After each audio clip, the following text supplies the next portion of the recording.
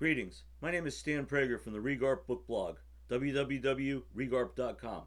Today's podcast features my review of A History of Crete by Chris Murray. Myth has it that before he became king of Athens, Theseus went to Crete and slew the Minotaur, a creature half man and half bull that roamed the labyrinth at Knossos.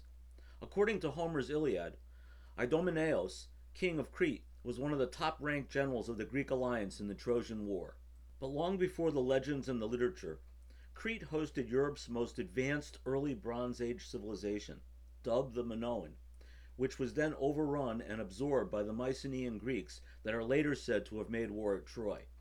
Minoan civilization flourished circa 3000 BCE to 1450 BCE when the Mycenaeans moved in. What remains of the Minoans are magnificent ruins of palace complexes, brilliantly rendered frescoes depicting dolphins, bull-leaping lads, and bare-breasted maidens, and a still yet undeciphered script known as Linear A.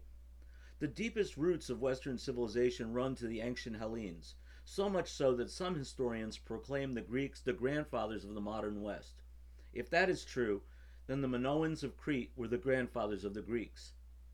Unfortunately, if you want to learn more about the Minoans, do not turn to A History of Crete by former educator Chris Murray, an ambitious, if too often dull work that affords this landmark civilization a mere 22 pages.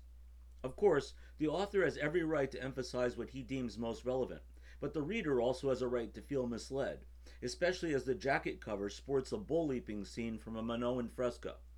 And it isn't only the Minoans that are bypassed. Murray's treatment of Crete's glorious ancient past is at best superficial. After a promising start that touches on recent discoveries of Paleolithic hand axes, he fast-forwards at a dizzying rate.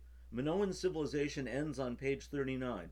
More than 1,000 years of Greek dominance concludes on page 66, and Roman rule is over by page 84. Thus begins the long saga of Crete as a relative backwater under the sway of distant colonial masters. I am not certain what the author's strategy was, but it appears that his goal was to divide Crete's long history into equal segments, an awkward tactic akin to a biographer of Lincoln lending equal time to his rail-splitting and his presidency. At any rate, much of the story is simply not all that interesting the way Murray tells it. In fact, too much of it reads like an expanded Wikipedia entry, while subheadings too frequently serve as unwelcome interrupts to a narrative that generally tends to be stilted and colorless. The result is a chronological report of facts about people and events, conspicuously absent the analysis and interpretation critical to a historical treatment. Moreover, the author's voice lacks enthusiasm and remains maddeningly neutral, whether the topic is tax collection or captive rebels impaled on hooks. As the chronicle plods across the many centuries, there is also a lack of connective tissue, so the reader never really gets a sense of what distinguishes the people of Crete from people anywhere else. What are their salient characteristics? What is the cultural glue that bonds them together? We never really find out. To be fair, there is a lot of information here, and Murray is not a bad writer, just an uninspired one.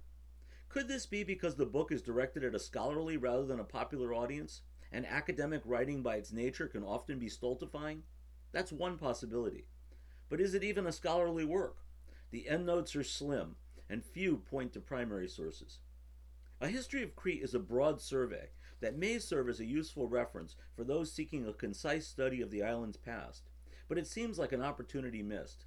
In the final paragraph, the author concludes, "In spite of all difficulties, it is likely the spirit of Crete will survive." What is this spirit of Crete he speaks of? Whatever it may be, the reader must look elsewhere to find out. Thank you for joining me for today's podcast. I encourage you to share it in your network. Many more reviews on an eclectic array of fiction and nonfiction books are available at regarp.com and regarpbookblogpod.com. Have a great day.